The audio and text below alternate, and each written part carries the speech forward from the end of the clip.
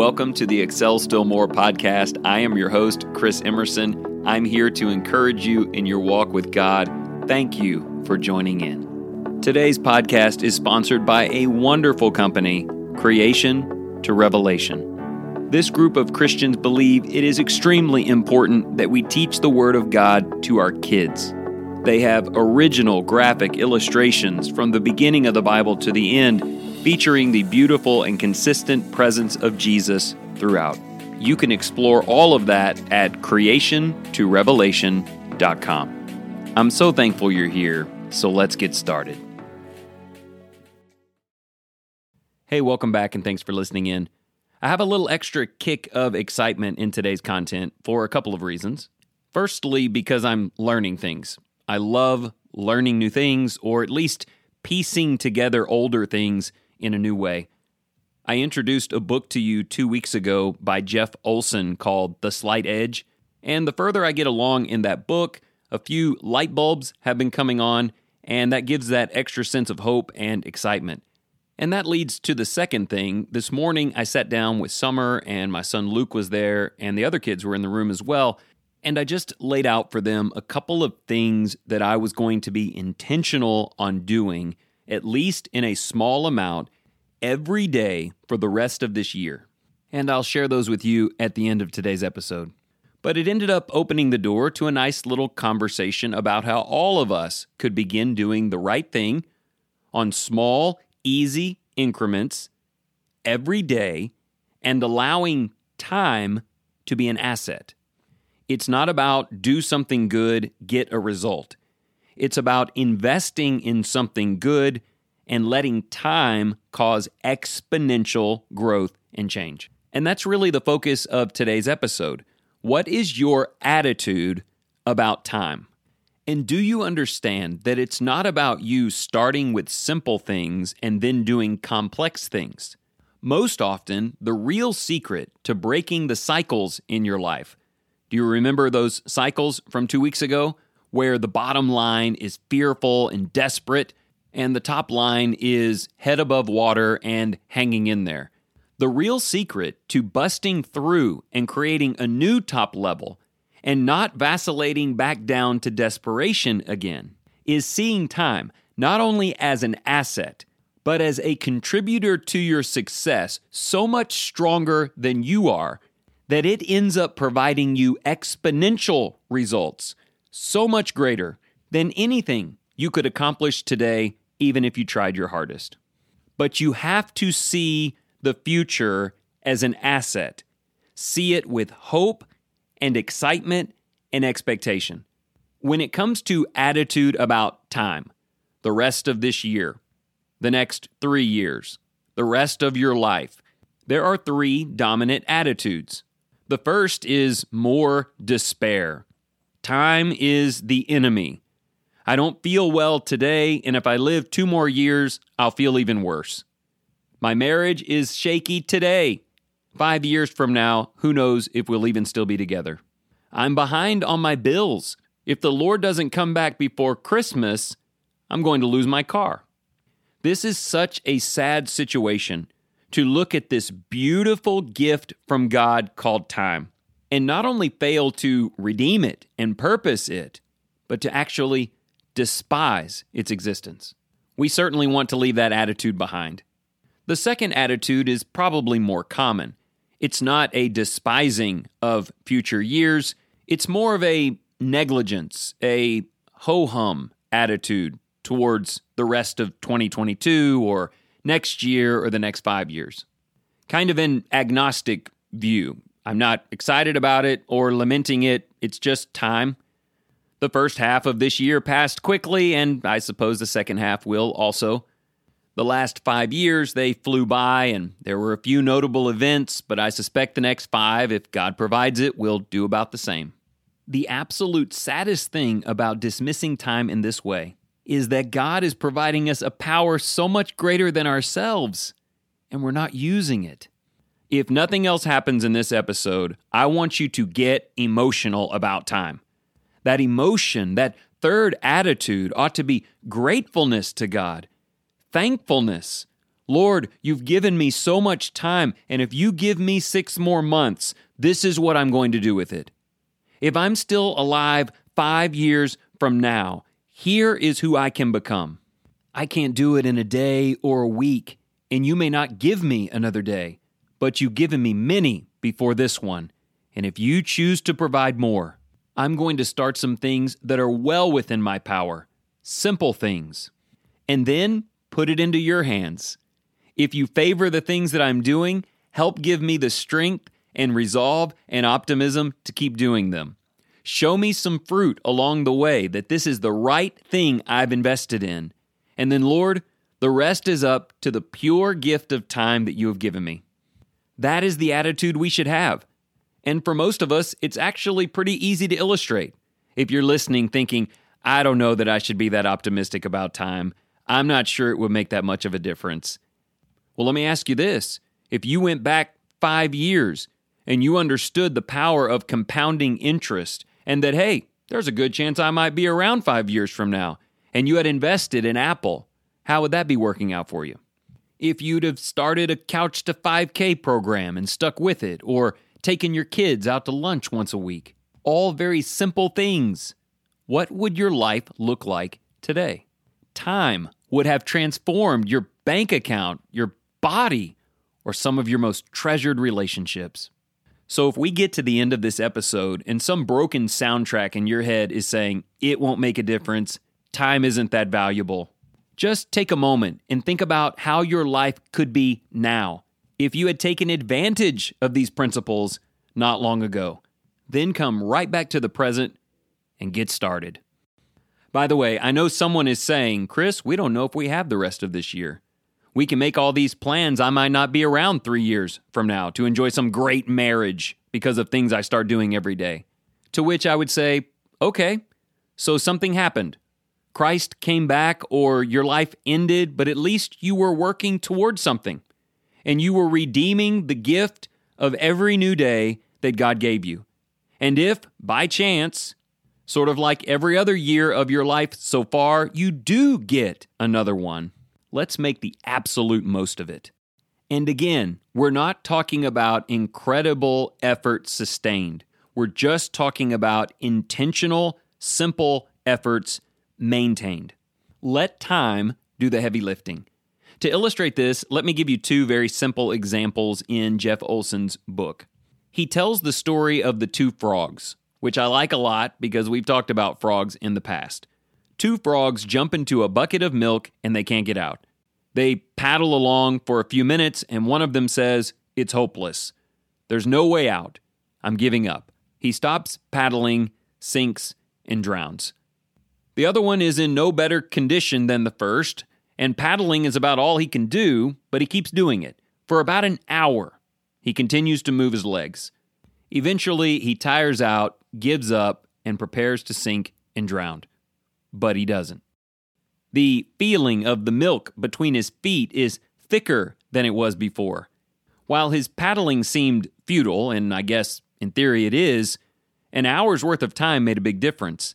He was churning that milk into something else. So he just kept doing it. And after a while, he was able to get a footing and leap out. One of those frogs wasn't more gifted than the other.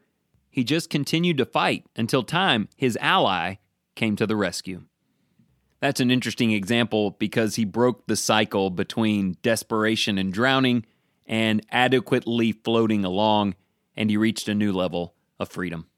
Here's a second story told in the book that pertains to money and compounding interest. There's a man who is on his deathbed, and he tells his 2 boys, when I die, you have 2 options. Either I can give each of you $1 million right off the bat, or I'll give you 1 penny on the first day, and that penny will double every day until the 30th day, and then I'll give you that total. He gave them overnight to think about it. One son went right to sleep because it was a no-brainer, and the other son pulled out a pencil and a piece of paper and started looking into it. So it was a big surprise the next day when the first son said, I'll take $1 million right now. And he got that $1 million in a lump sum. And he immediately tried to take that huge gain and make it into something astronomical. He invested it in home run stocks so that he could become extremely wealthy very fast. The other brother chose the penny, and it didn't look too wise early on. By day 5, he had 16 cents. By day 10, it had doubled each day to $5. By day 20, doubling each day, his penny had grown to $5,000. Still a far cry from his brother's payout. But by day 30, that penny had multiplied to $5 million. Meanwhile, his brother, always looking for the quick fix, had gone for the home run and struck out. His investments had failed, and he had nothing. Now, that story is somewhat tied to money and makes some great applications about small, consistent investments now and what time can do. But even more than that, it represents the difference between appreciating time and overlooking it. It represents different outcomes for those who are patient and those who are always looking for the quick fix. Quick fixers will occasionally find it. No time required. Instant benefit. But the excessive risks they take to achieve that will almost always bring them back to nothing. If you want more information on that, do a quick Google search on what usually happens to lottery winners. Okay, let me put all of this together for you, what we talked about a couple of weeks ago and today, mix in a little bit of Ephesians 5, share with you 2 personal decisions that I've made, and then we're out of here. If you came to visit me and said, Chris, I've been wasteful. I want to make changes. How do I become a better version of myself? After we had a brief conversation about the power of God to do such things, I would probably tell you something like this. I want you to look out to some point in your future and envision who you want to become. Now, for you, this could be any number of categories. It might be financial dependence or getting out of debt. It could be a much more rich and fruitful home life. It could be missionary work in Nicaragua or running a marathon. Whatever it is, I want you to expand out a section of time, a reasonable amount of time, and visualize yourself accomplishing those goals. Secondly, I want you to attach an emotion to it. What we talked about 2 weeks ago is how powerful emotions are. Fear gets us moving. Complacency, which is basically a lack of emotion, causes us to fall back into bad habits. So not only see yourself in that version, but think about how that will feel. Internalize some excitement about that. A true sense of joy, and then hold on to that. And every time you think about why you're doing what you're doing, or maybe even the option to quit, not only do I want you to visualize where you're headed, I want you to access that feeling that you have now in anticipation and that you're looking forward to experiencing in real life. The next step is really easy. Huge feature in Olson's book. What are the simple, easy-to-do things you can start today that if you simply never stopped doing them would get you where you wanted to go if God blessed you with time and opportunity? If it's financial, it might be some slight budget cuts. If it's health, it might be getting a walk-in every day. If it's marriage, it might mean putting the cell phone away every night at dinner. Maybe it will grow, maybe it will become something more, but the point is, it will always be present. Then you need that secret sauce. The secret sauce is an optimistic view of time. Pray to God and say, Lord, if you give me the rest of this year, I'm excited about what we're going to do with it. Good Father, you've given me a bunch of years, and I wish I had started some things back then. But if you give me that same amount again, I have become the kind of person who understands what a blessing that time is. And I am going to redeem it. I'm not going to lament it, and I'm not going to ignore it like most people do. I'm going to use it. This is Ephesians chapter 5, where the Apostle Paul talks about redeeming the time. Some versions say making the most out of your time, because in fact the days are evil, which means we will eventually run out of them. The runway does have an ending point, and we don't know when it will be. And in that way, the days are evil because they're unpredictable and limited. But listen, so many people have used that truth to do nothing. Hey, we may not even be here next year. Well, there's a really good chance you will be. So how will things be going then? Redeem that time. Reclaim it. Invest it. Make it valuable. When I think of redeeming, I think of time in the past that God gave me that I didn't use directionally.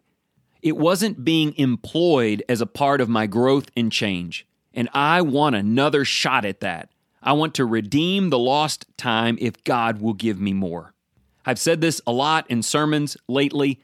We're always praying for more time. We're praying for better health. We're praying for more stability in our world. And I've got to think that God's up there going, why? If I give it to you, what are you going to do with it? Who will you become? How will it honor me? And what will Christ become in you? How is he growing in you now? What simple, daily, intentional, good things are you doing that would grow into a beautiful plant if I gave it time to do so? And this is what I'm saying. That's your part in this. Your part is, God, this is what I'm going to start doing today to help my family. It won't help them in a week, but if you give it a year, it will. This is what I'm going to start doing to improve my health. But God, if you give me 2 more years, I can be a different person and utilized in wonderful ways. Do you see how all of this attaches to God and to prayer? God is the time giver, the gift provider. But maybe the better way to categorize what he's doing is seeing God as an investor. Do you want more time?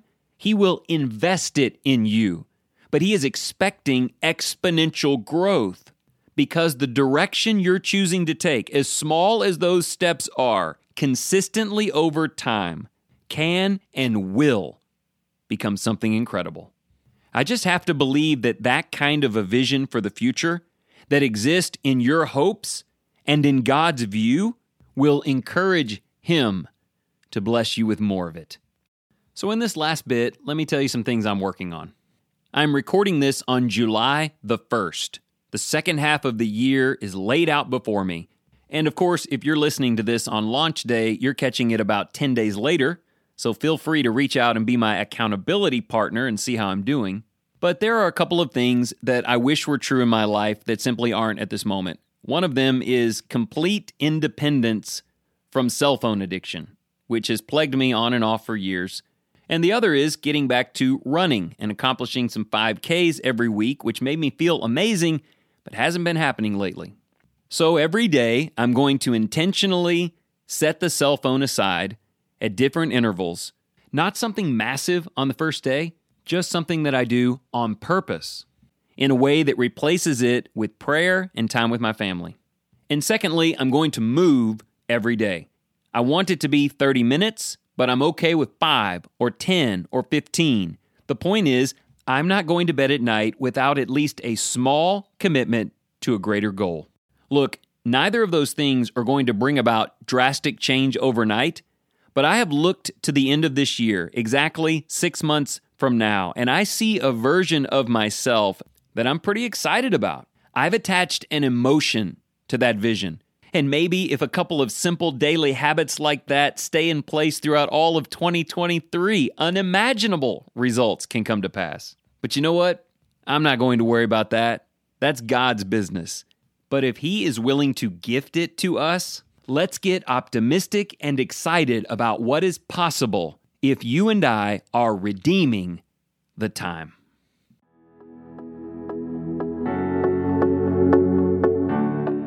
Thank you so much for joining in today. If you enjoyed this program, consider sharing it with your family and your friends.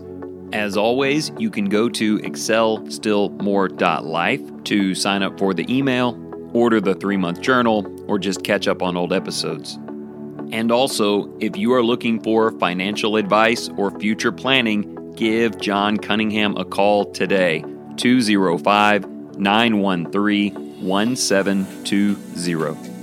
And remember this, whatever you choose to do today, in the name of the Lord Jesus, excel still more.